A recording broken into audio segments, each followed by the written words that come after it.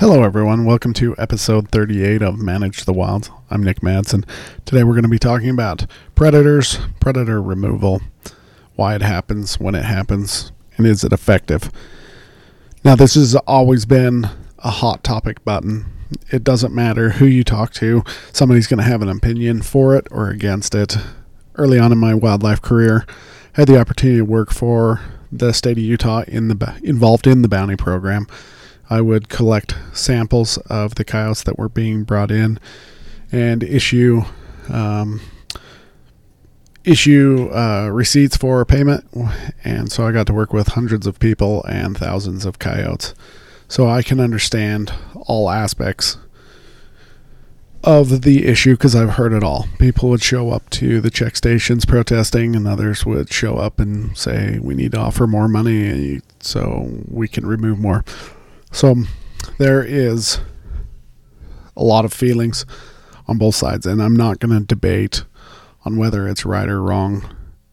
But what I'm going to talk about today is what researchers have come across, when is the most effective time to do it, and is it actually working? So researchers in Wyoming and Utah looked at coyote removals. When were they going to be the most effective, and were they effective? And depending on the area that they did, they had over 12 studies or 12 sites, and depending on the areas they were in, depended on whether the removals were effective or not. So the first issue they looked at is how effective were coyote removals in reducing the coyote population. And they found out if the sites where they were removing coyotes was under 1,000 kilometers, then it wasn't large enough to have an effect.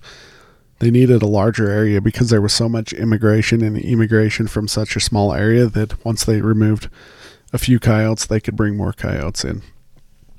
So they realized that you have to have a larger study site. Or if you're doing a bounty program, it has to be large.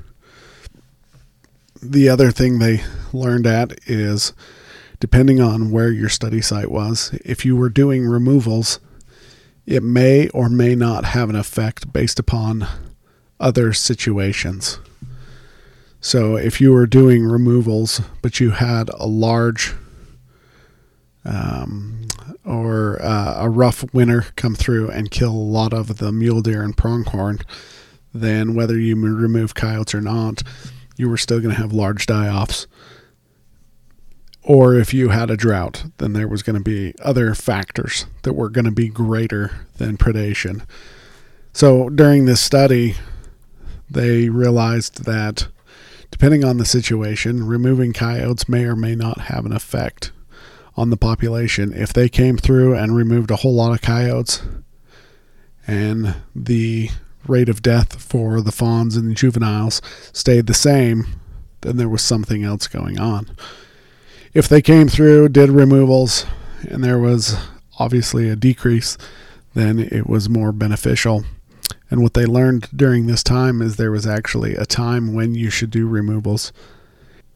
They looked at doing a 12-month removal, and in that 12 months, which time was going to be the most effective. And after studying the data and all the removals, they determined the best time is going to be late winter into spring, removing all those predators before those fawns get dropped on the ground.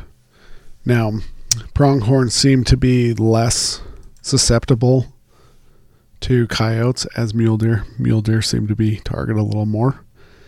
And that just may be because of the areas that the pronghorn lived in and how vigilant they were versus where the mule deer. They still need to look into more of that. For me, the other thing that I got out of this study is it's important to remember that this is one tool in helping mule deer and pronghorn. And this is not a be-all, fix-all tool. If you have a population that's dwindling, everybody likes to blame predators, but that's not always going to be the case. So maybe it is in one area, but you go across to another area and maybe you have some disease, or you have a lot of fences, or their migration route is cut off by a freeway, or you have overgrazing of cattle, reducing a lot of the rabbit brush, whatever it may be. But this is just one factor. So when sportsmen come in and say we need to help this population and we need to remove predators to do that, that's not always going to be the case. And so we just need to look at the data and make sure we're continuing to do research before we make these decisions, and not always make them based upon emotion. All right, you guys have a great day. Stay wild.